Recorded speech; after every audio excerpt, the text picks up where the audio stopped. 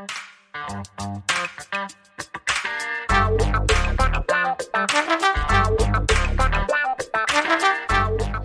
guys, Montel here. Welcome to this edition of Let's Be Blunt with Montel.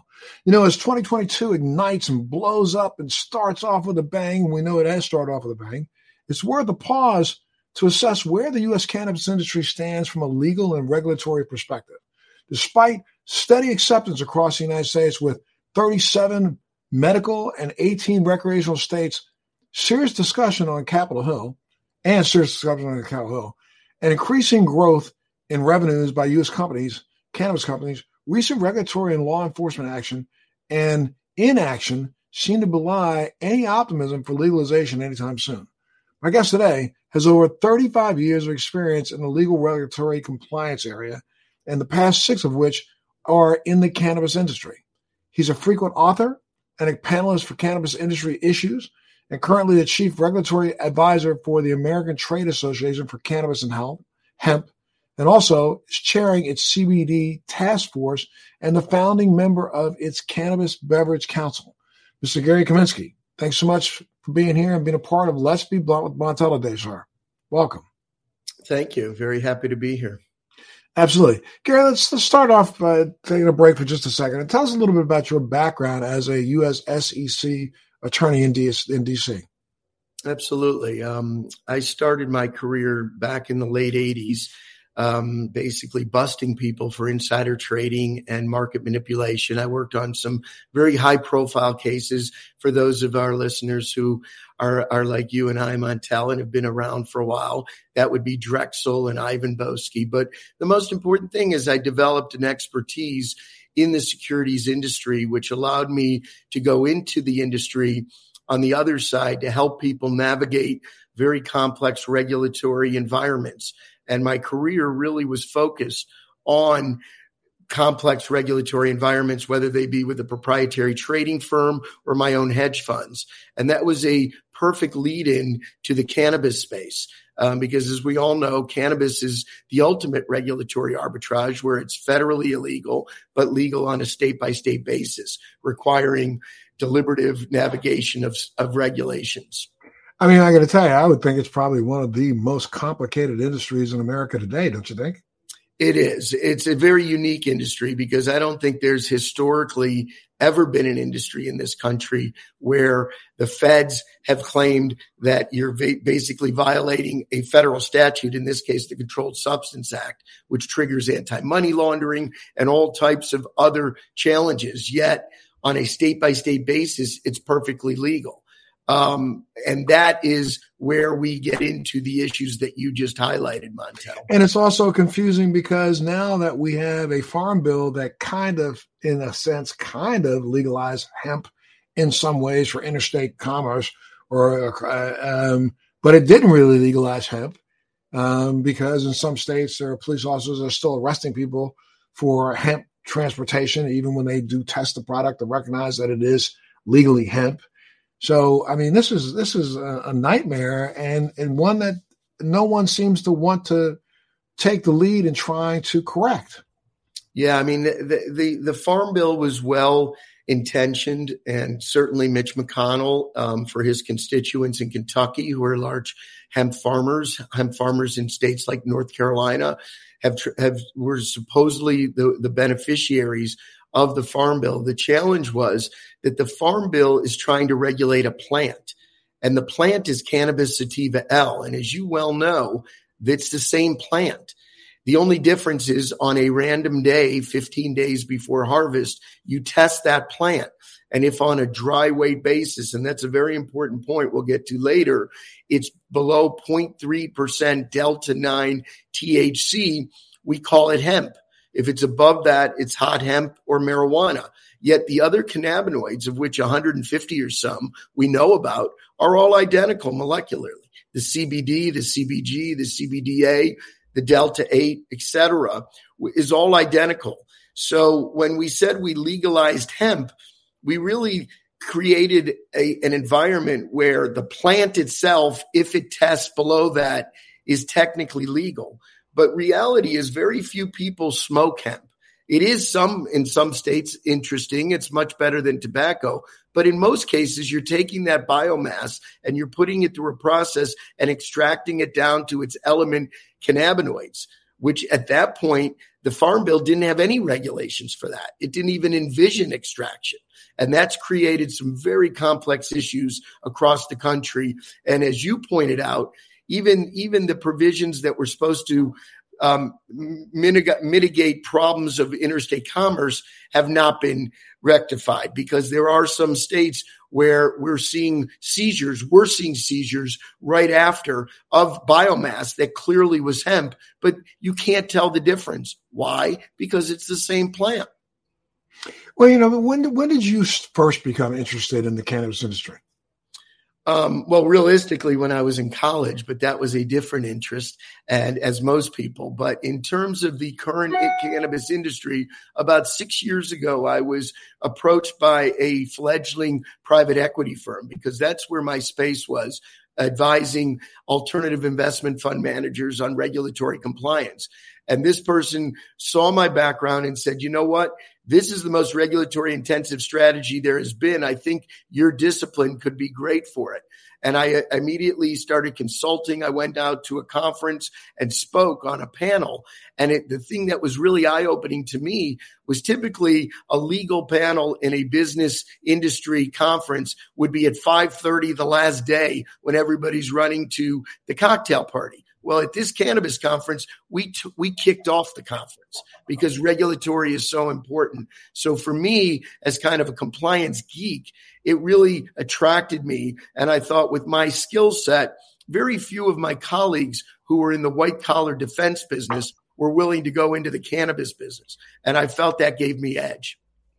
Well, what's really weird about this, though, is that it seems like to me, and I'm sorry, I'm a layman here, but it seems to me that in every state, almost in every single individual municipality in those states, everybody's operating on their own opinion, and I'm saying opinion, of how they read regulation. It's not their own assessment of. They just come up with their own opinion and then they throw it into motion. And if it works, it works. And then, I got busted for that. Okay, well, I'll change my opinion a little bit and do it this way. And then the local police agree and they just, okay, that's fine. And then for a couple of weeks until somebody says, oh, you shouldn't be doing that. Okay, then I change my mind again. And then I do this, that, and that.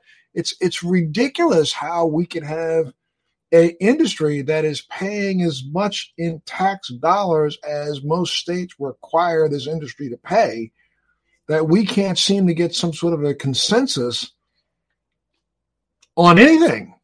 Well, I mean, that's very insightful, Montel. I mean, I always like to say in cannabis, there's law and there's lore, and the lore is really the only thing that matters, because what you had was a number of states, particularly the early states, the Washingtons, the Colorados, the Californias, who had to come up whole cloth with regulatory guidelines, and no one really knew what it was.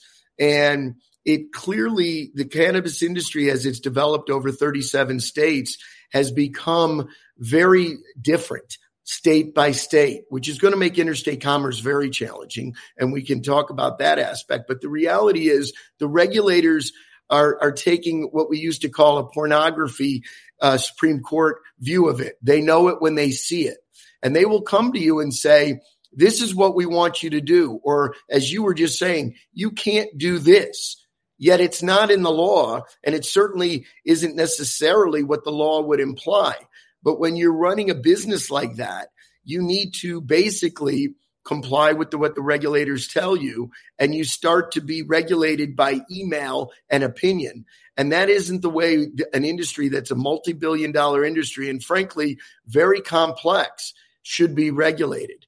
But because of the feds taking a whole standoffish approach, both from enforcement generally and from regulation, we have this void. I mean, the FDA is a classic example of that, because the way the Farm Bill came out, they gave the USDA primary authority. Well, the Farm Bill the USDA only cares about a plant. They don't care about extractions and all that. And I think there was an assumption that the FDA would just jump in, but the FDA doesn't want to jump in because they feel like it's not their area necessarily. So you have almost like a regulatory ping pong game going on between the FDA, the DEA, the DOJ, the USDA, and at some points the White House. And no one is really taking the lead to say, let's revisit this whole thing. Let's look at the plant and let's look at the cannabinoids, which are the rich part of the wellness aspect of this business. And which of the cannabinoids are ones that we feel are going to be needing greater regulation? Well, it appears that the cannabinoids that need greater regulation are the ones that cause some sort of psychoactive, psychotropic effect.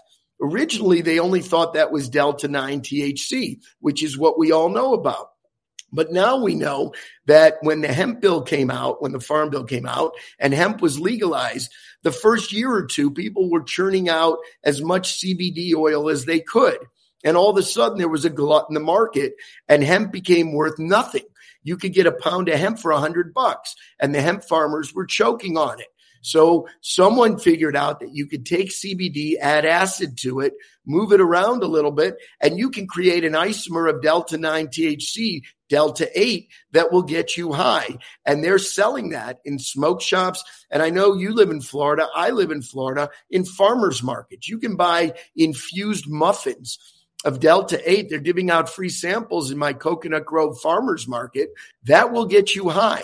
That was not what Mitch McConnell and his colleagues anticipated when they came up with the farm bill. So I don't mean to cut you off, but let me ask this question. Isn't there a DEA law that says that if you make a substance that has the deleterious effects of another substance, and even though it's not on their list of illegal substances, that substance is illegal by its nature, or something like that? I don't know what the you know what? You're hitting on a very controversial subject, and it's not a law per se, but in August of 2020, the DEA put out what they called an IFR, an interim final rule.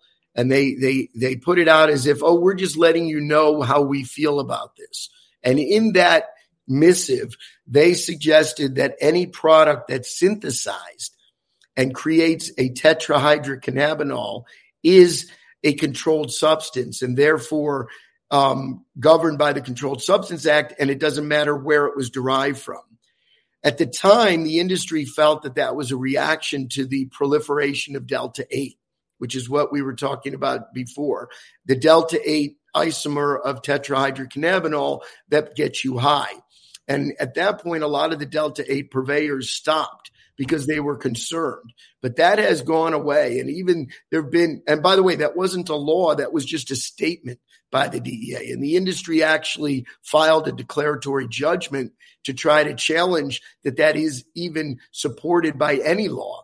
But there is not a specific law that says that. And the fact is that is a prime example of the ping pong ball. The DEA put that out and then kicked it back to the USDA and the FDA, which then would kick it back to the DEA saying, well, we don't enforce the Controlled Substance Act. And what we have, unfortunately, is a public safety issue, because I don't think the issue should be whether D8 is legal or not. The issue is who's making it, how are they making it, is it regulated enough, and is it tested so we don't have the crisis that we had previously with the vape crisis, where you're selling products that have additives in it that are dangerous to the public health. And if you don't have an obligation to test it and go through specific regulations, you have the risk of what we call bathtub gin.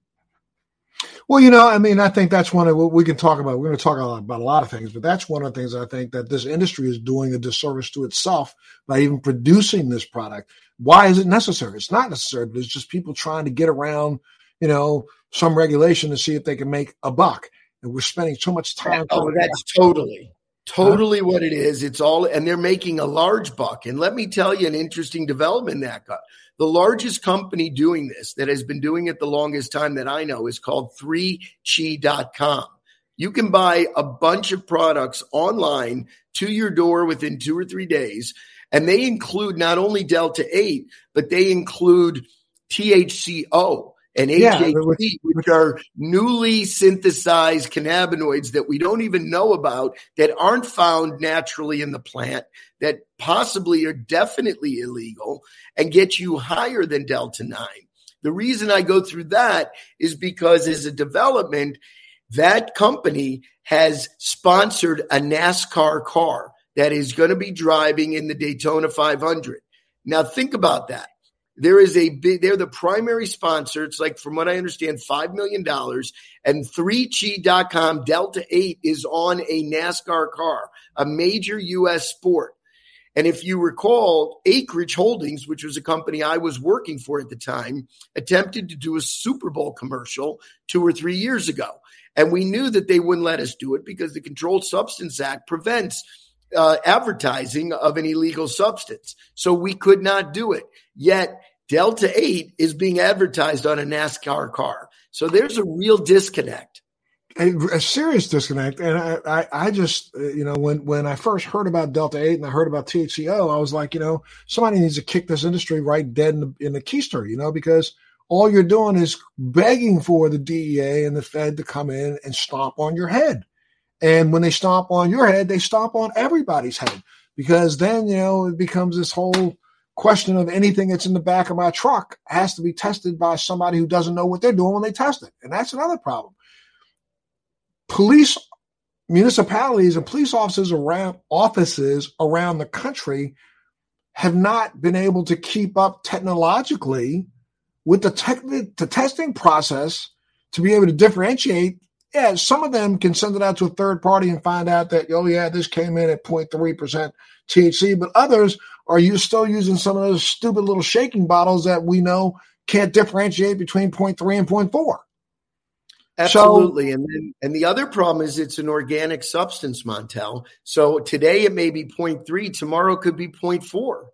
Right, because as it degrades, it can also improve. I mean, it's the same reason why we do know that in that week before harvest process, things can change in 2 days. Stay with us. We'll be right back. Do you want to know how to become a social media influencer, how to grow an online business, how to make money from your laptop and build a profitable online company? Well, I'm going to show you how in my podcast, Living the Red Life. I built $1 million company at the age of 25, a $10 million company at the age of 30, and now I'm the A-list celebrity marketer that speaks around the world on how to transform businesses and make them profitable using Facebook ads, marketing, social media. My name's Rudy Moore, and I'm super pumped to bring you my podcast, Living the Red Life. I know this is going to become your new favorite podcast, and I'm going to show you how to grow a profitable online company step by step every single week. And just to highlight how the Farm Bill is missing it, there's a product on the market now that is a Delta-9 gummy that is derived from hemp and is being sold blatantly as Delta-9 gummies that are legal. And the way they got around this is obviously there is Delta-9 in hemp.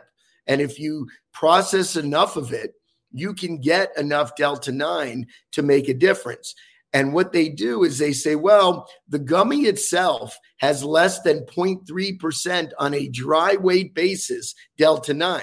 Well, of course it does. There's gelatin and whatever else is in the gummy. But you know what there is? 10 milligrams of Delta-9. 10 milligram gummies is what the California law is on the most you can put in a gummy. And you can buy that in a smoke shop, unregulated, all over the country. You can buy it online all over the country. And they are blatantly saying this is legal Delta-9 THC, which is completely unfathomable.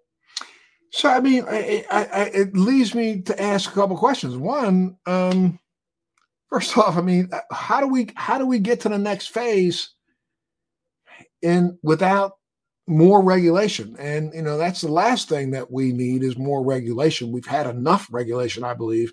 But the industry is begging for more regulation by doing these stupid things. Well, the industry is going to force it. And as you know, like in any industry, in the securities industry, I used to say, and lawyers always say bad facts make bad law. And what regulators do when they see problems is they shoot an elephant gun at a flea. And it's not precision surgery. So the whole industry will suffer.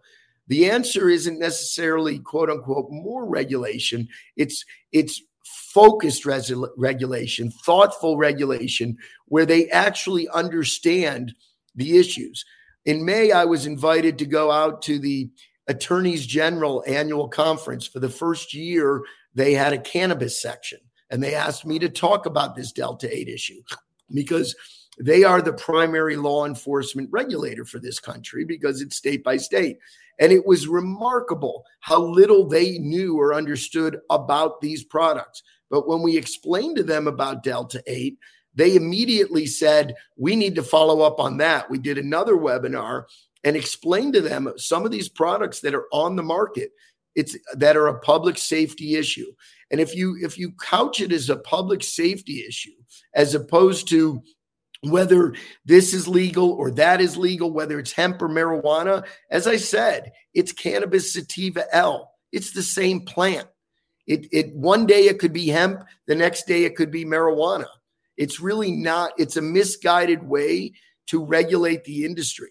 On the other hand, I suspect it took years and hours of negotiation to even get the Farm Bill out. Now, I just read yesterday that they are amending it in the next several years.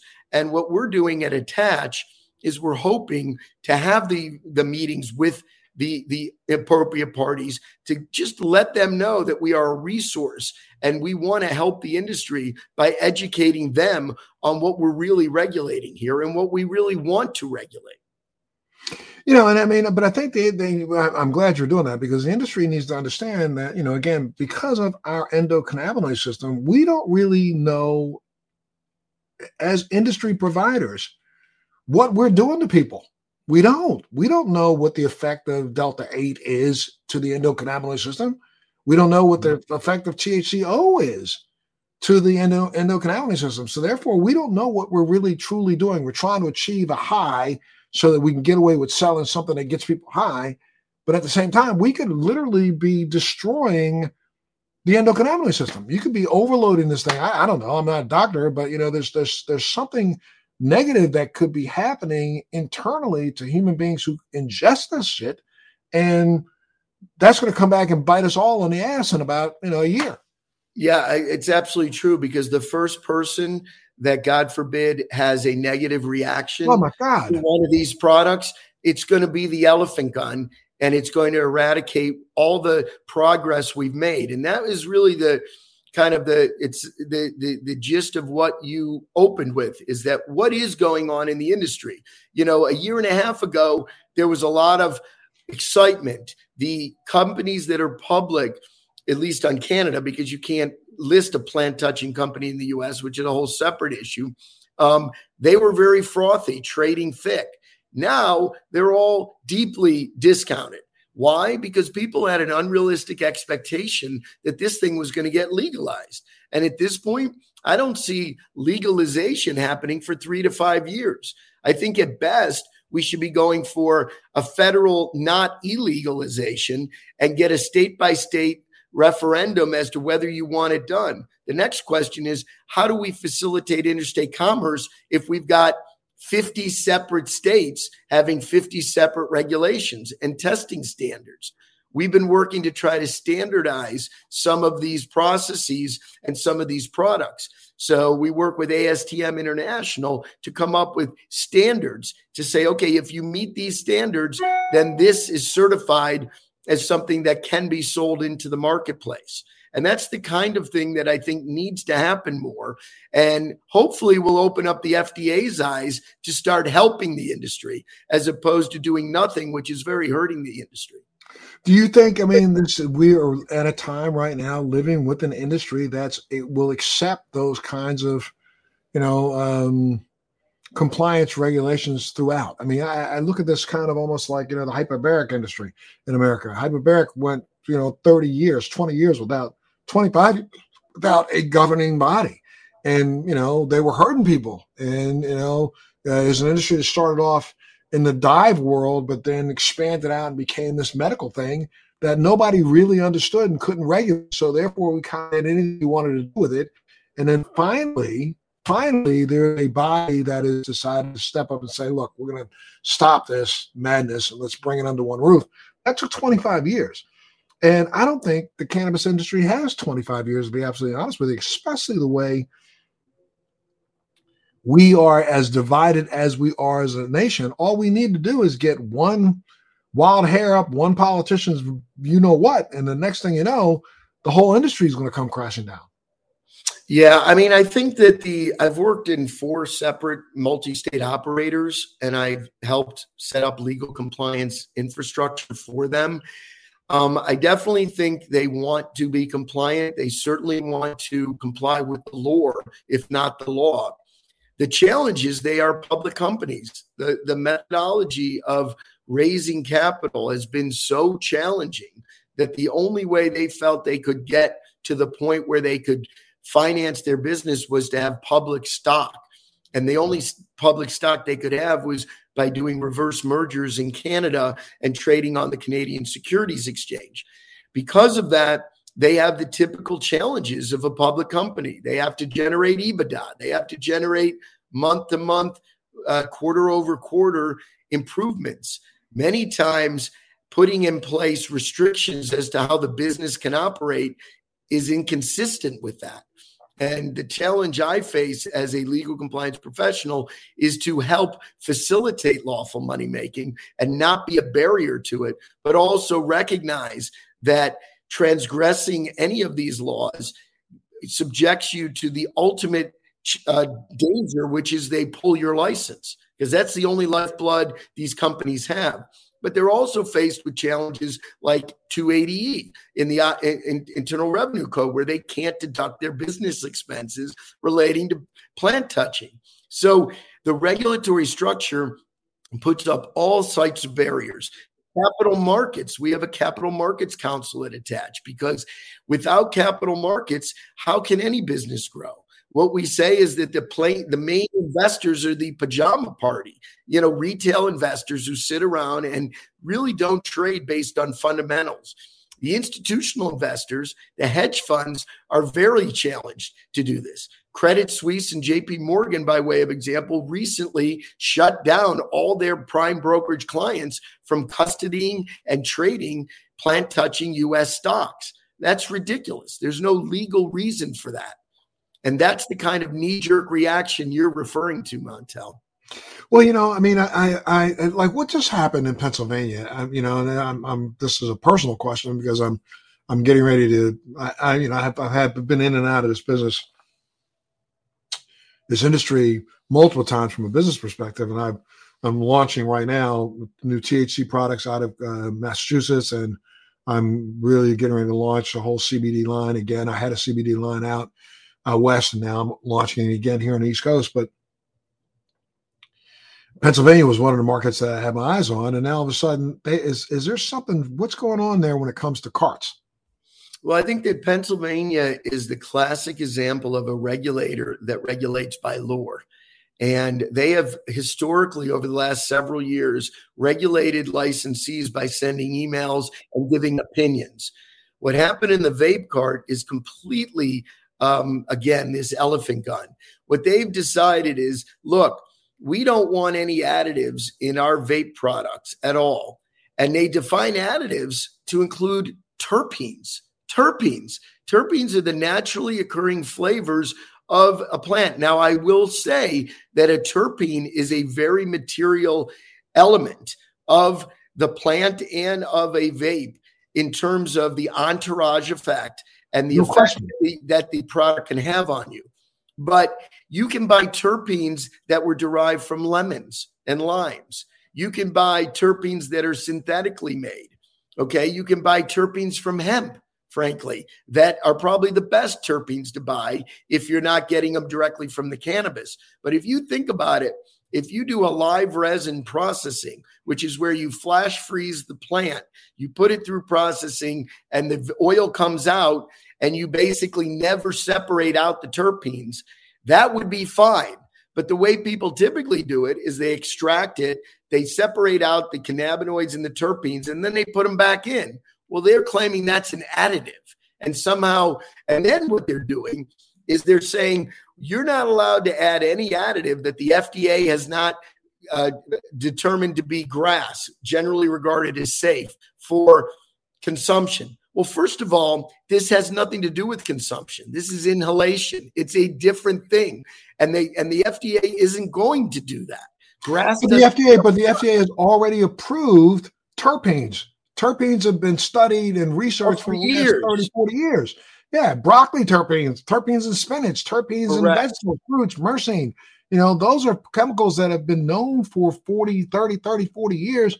Plenty of research done on them, so they are already considered, generally, able to consume. So I don't understand. I part of, I want to go back about 7 years, but I was one of the first people to formulate products that had particular terpene formulations in them. I was selling them in California and in Oregon. I created a CBD line that had a specific terpene profile for the morning and afternoon line. And that's what I do right now. So I just find that absolutely ridiculous that somebody could arbitrarily say that, well, you can't put back in what you took out of the what? How stupid is that? And all because there are some additives that are added to it that can be harmful. Yes. So again, instead of identifying them, they identify 5 pages of things that include pure terpenes. So the industry is fighting it. There will probably be some lawsuits contesting their right to do this. It's inconsistent. But what that highlights, as well as some of the other things we've chatted about, is the industry seems to be taking steps back. I'm not sure people appreciate that.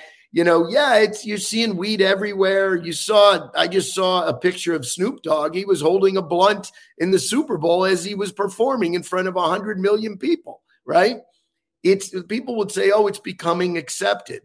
It's things like this, what Pennsylvania has done, what JP Morgan has done, and what we haven't even spoken about yet is that you've got sheriffs in jurisdictions like San Bernardino that are just pulling us over trucks, maybe because a light was out. And when the driver told him he's moving money that he got from cannabis dispensaries, by the way, legal cannabis dispensaries, they just take the money.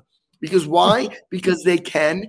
The locals get 80%, the feds get 20%, they whack it up. We're talking about over $1 million of money, and the industry can't operate unless we address these types of problems. Talk a little bit about that some more, because this is happening in Kansas also, right? Kansas and San Bernardino. Let people know what's going on. You just kind of did it briefly, but let's talk about it in detail. So because the Safe Banking Act, which people may have heard about, has not passed, and there's no legislation yet that has passed, both houses of the Congress have been signed, that facilitate banking of cannabis.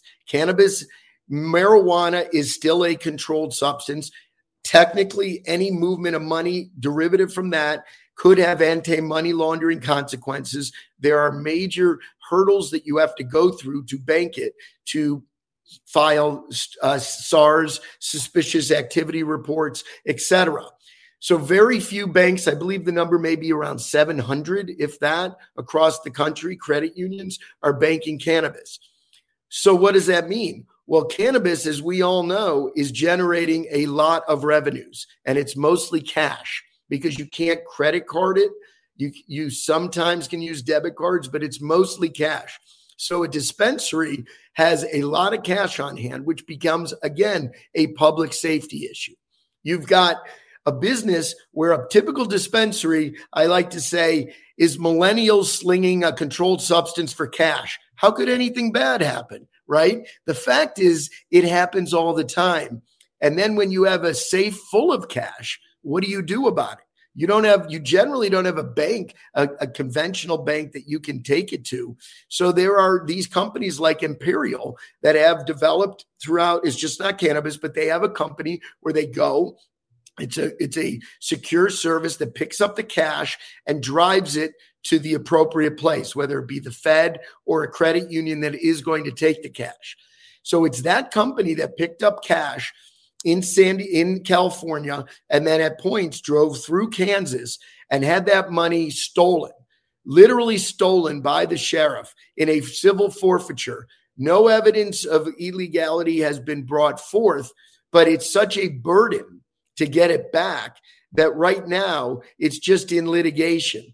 And that's just going to inhibit other people from getting into the business, other banks from getting into the business, and ultimately having this industry become what it really needs to be. It's a wellness business, as you know as well as anybody.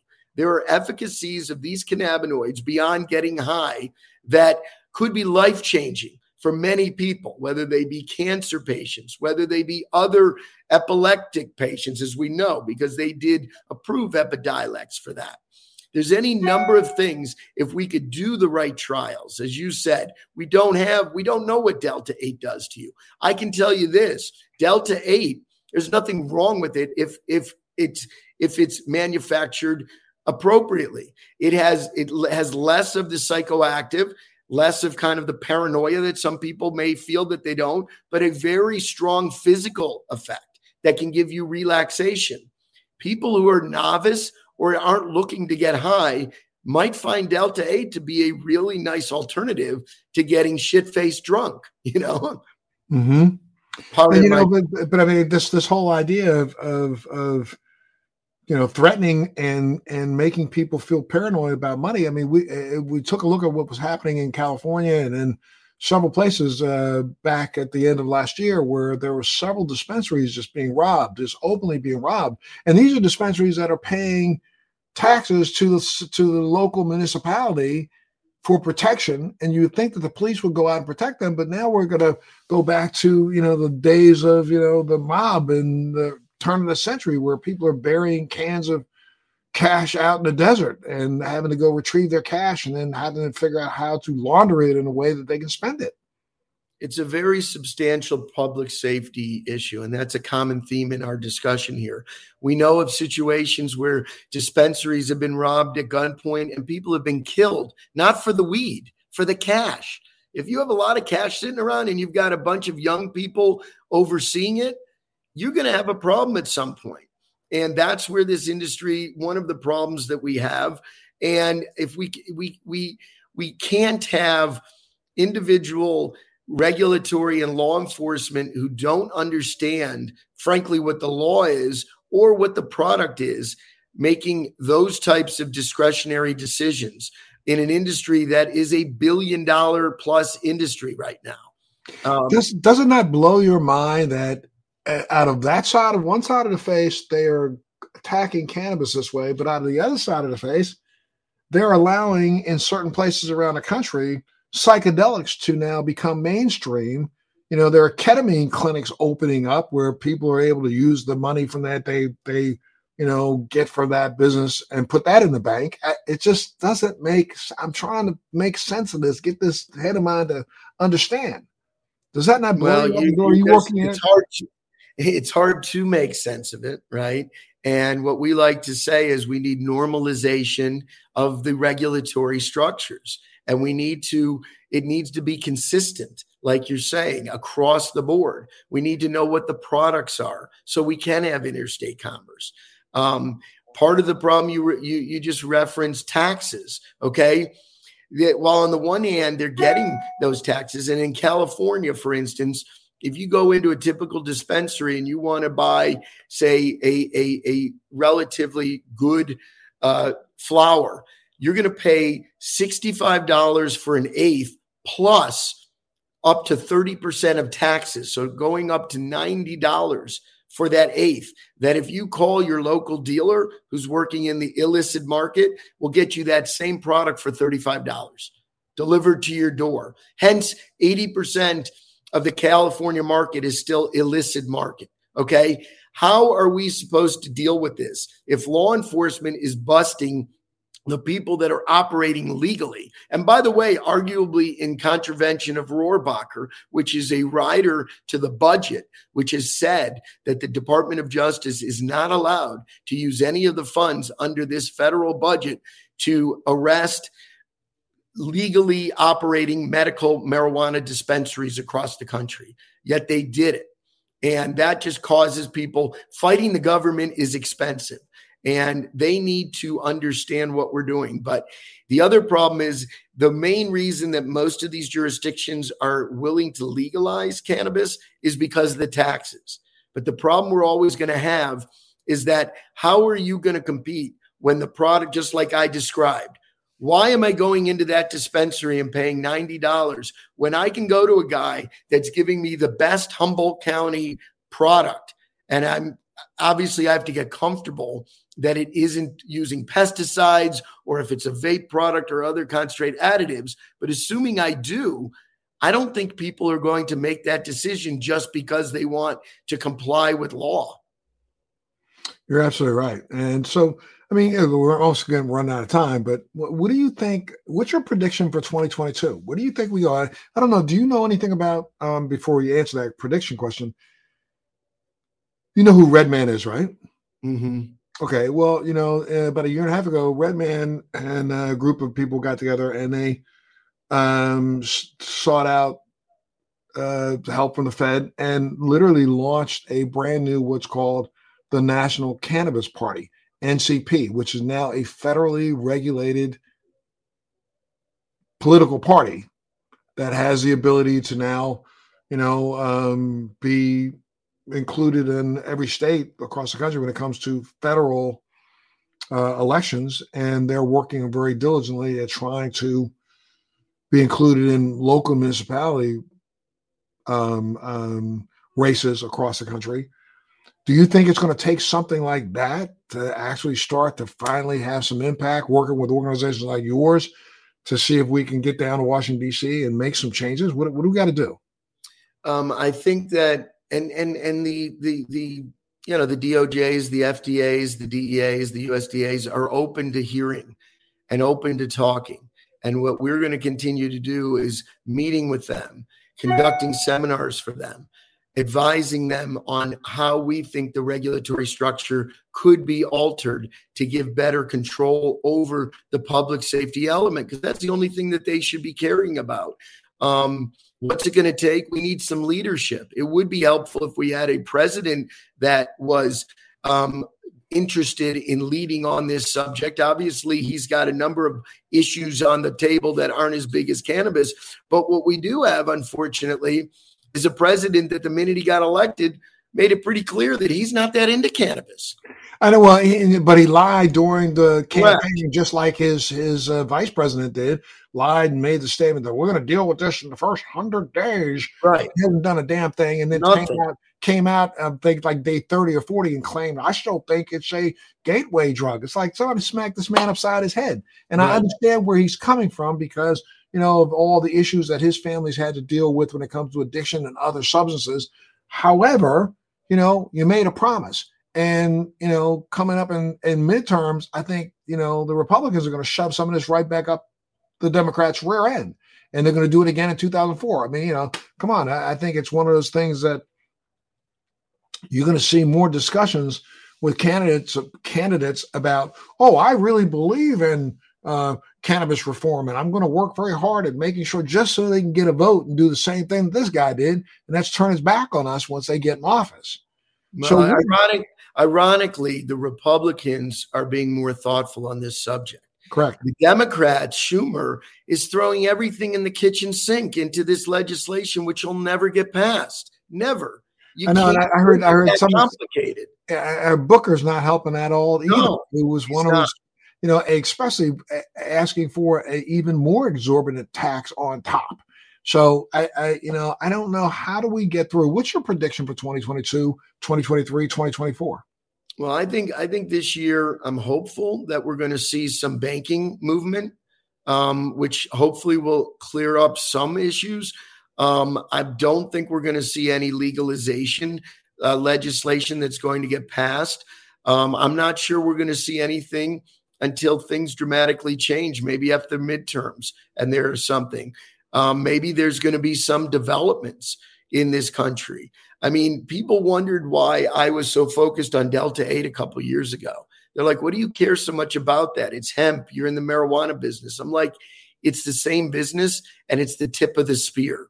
If people can make psychoactive products and claim that they're legal and compete with people that are having to pay all these taxes, deal with all these regulations, it destroys the industry. We need to normalize the regulatory infrastructure. We need to get all the different agencies together to work together rather than playing against each other and say it's the DEA's place, it's the FDA's place. And where is the leadership going to come from? And that's where I think we need somebody or some group to be the leader on the subject. It doesn't appear that it's going to come from the White House. And whether or not the White House will put up barriers will answer that question. And that's why I think legalization is significantly further off now. And I mean, what do you think about what's going on in the industry, this consolidation in a way, in the industry? You think that's positive or negative? I mean, I've questioned some of the motives of some of those who are these big multi-state operators who, 5 or 10 years ago were people who thought that cannabis was a joke and shouldn't be made legal. And all of a sudden they jumped into a business to make money rather than looking at the product for the health and wellness, aspect that it is. But what do you think about this consolidation that's going on in the industry? Well, I think that the multi-state operators do, I don't want to say pay lip service, but certainly talk about the wellness aspects of their business. But I can tell you, in seeing how these dispensaries are operated, they want to sell weed. They want to sell as much of it as possible. And they don't want anything to impede that. And again, they have the pressures of being a public company. They have the pressures of shareholders, of investors. This has become a financial engineering exercise, not a wellness exercise. And consolidation is natural, right? Because the smaller companies that originally got licenses can't compete. It is very expensive to do this, which, by the way, also is why the challenge of social equity being embedded into new legislation creates that conundrum, is that, okay, we want to help a group of people that have been mistreated across the board by stupid regulatory infrastructure. That makes a lot of sense. But when you start saying we're going to give that group of people favored treatment to get licenses, what are you really saying? It takes millions of dollars and a huge amount of expertise to develop one of these licenses. Is that really going to happen? They're going to end up going to the same people who have the money.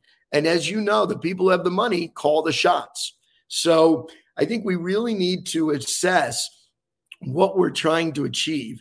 And I think if I were going to break it down, we're trying to achieve use of this product on a widespread basis so we can get the efficacies but protect public safety while we're doing it and have consistent laws that don't, frankly, benefit some to the detriment of others, like we have with the dichotomy of the Farm Bill and Controlled Substance Act. And then what do you think about, what's going on internationally? I'm involved with a company out of Colombia, which is One World Products, owned by, or one of the founders is Isaiah Thomas. In Colombia, they have close to, 1 million hectares under contract. They have about their own 130, 140,000 acres, and recently signed a bill with, one of the big European car manufacturers to help produce hemp biomass for hemp plastics that will start to go into some of, the world's most sought after, vehicles. And that's all public information. And they are a publicly traded company. They are going to start having impact worldwide because they are already, they're building out their infrastructure and already have contracts to export not only flour, but extracts and isolates all over the world. And same thing is going to happen in South Africa. I'm involved in a company down in South Africa called Afrohelios, which is already has contracts and is already starting to export isolates all over the world, Israel, Spain. It seems like to me that the international producers are getting ready to stick a pole in the rear ends of the U.S. producers because we're so caught up in our stupidity. And clearly internationally, this plant has been accepted in a number of ways, way beyond what we've done in the United States. Canada is an example of that, but Canada's choking on it because it's too small. The whole entire Canada market is smaller than California. And I know I've been working in Thailand where they have legalized cannabis slowly. They have very little expertise. I think there's huge opportunity to import knowledge and expertise in some of these jurisdictions. Certainly down in South America, like you said, Mexico now has legalized it. It's going to create more pressures, but there's also pressures in the industry. I go back to standardization, right? Because the product that's coming out of Colombia, is that okay for the United States? What standards are they using? Is there any uniform standard on what how the products are cultivated and processed? So that's, I work with a number of labs. I mean, currently I'm a senior counsel at Royer, Cooper, Cohn, and Braunfeld, a boutique law firm that has a burgeoning cannabis practice. And I felt for me, I can make more of a difference than being in one particular company where I can hopefully impart some of this knowledge, but also do some of the public policy issues to help change some of these industry developments. And I think that you point out internationally is just going to put even more pressure. We're falling behind. And particularly in hemp, right? We're going to lose a lot of that business. And there are a lot of hemp farmers in this country. And I think that the Farm Bill, when they amend it, needs to take into account that this is a cannabis sativa L plant. And we're talking about cannabinoids. We're not talking about some artificial designation of hemp that can be loopholed into selling the product that you don't want sold in that realm. Gotcha. Well, my friend, I got to thank you so much for being a part of the show today. We're out of time, but I would love to have you back anytime you want. You have a home here. You can always come on. I know that my viewers and listeners will be thrilled with the information that you imparted today. So, Gary Kaminsky, thank you so much for being a part of Let's Be Blunt with Montel today, sir. Thank you. It's my honor.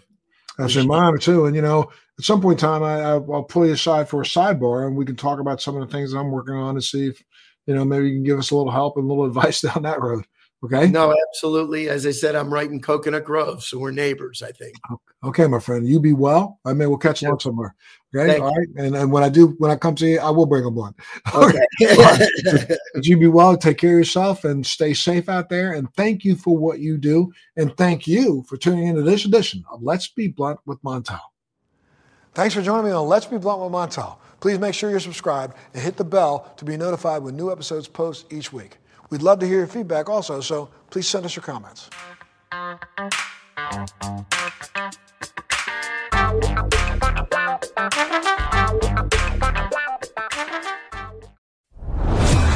Are you dealing with best life burnout, constantly striving for more, and quite frankly, over it? Maybe you just want more joy, peace, and laughter in your life now. Well, then let's go. Welcome to your new favorite podcast, Hot Happy Mess, hosted by me, your girl, Zuri Hall. We are celebrating our magic in the middle of life's messes. Don't miss new episodes every Wednesday. Listen to the Hot Happy Mess podcast on the iHeartRadio app, on Apple Podcasts, or wherever you get your podcasts. Thanks for listening to today's show. To check out more great cannabis podcasts, go to podconnects.com. Here's a preview of one of our other shows. I'm Larry Mishkin, and I'd like to invite you to join Rob Hunt and me on our weekly podcast, The Deadhead Cannabis Show. Each week, we explore the latest cannabis and jam band news and reminisce with other Deadheads and jam band lovers about the great musical acts that we've seen and heard. Check out a new episode every Monday.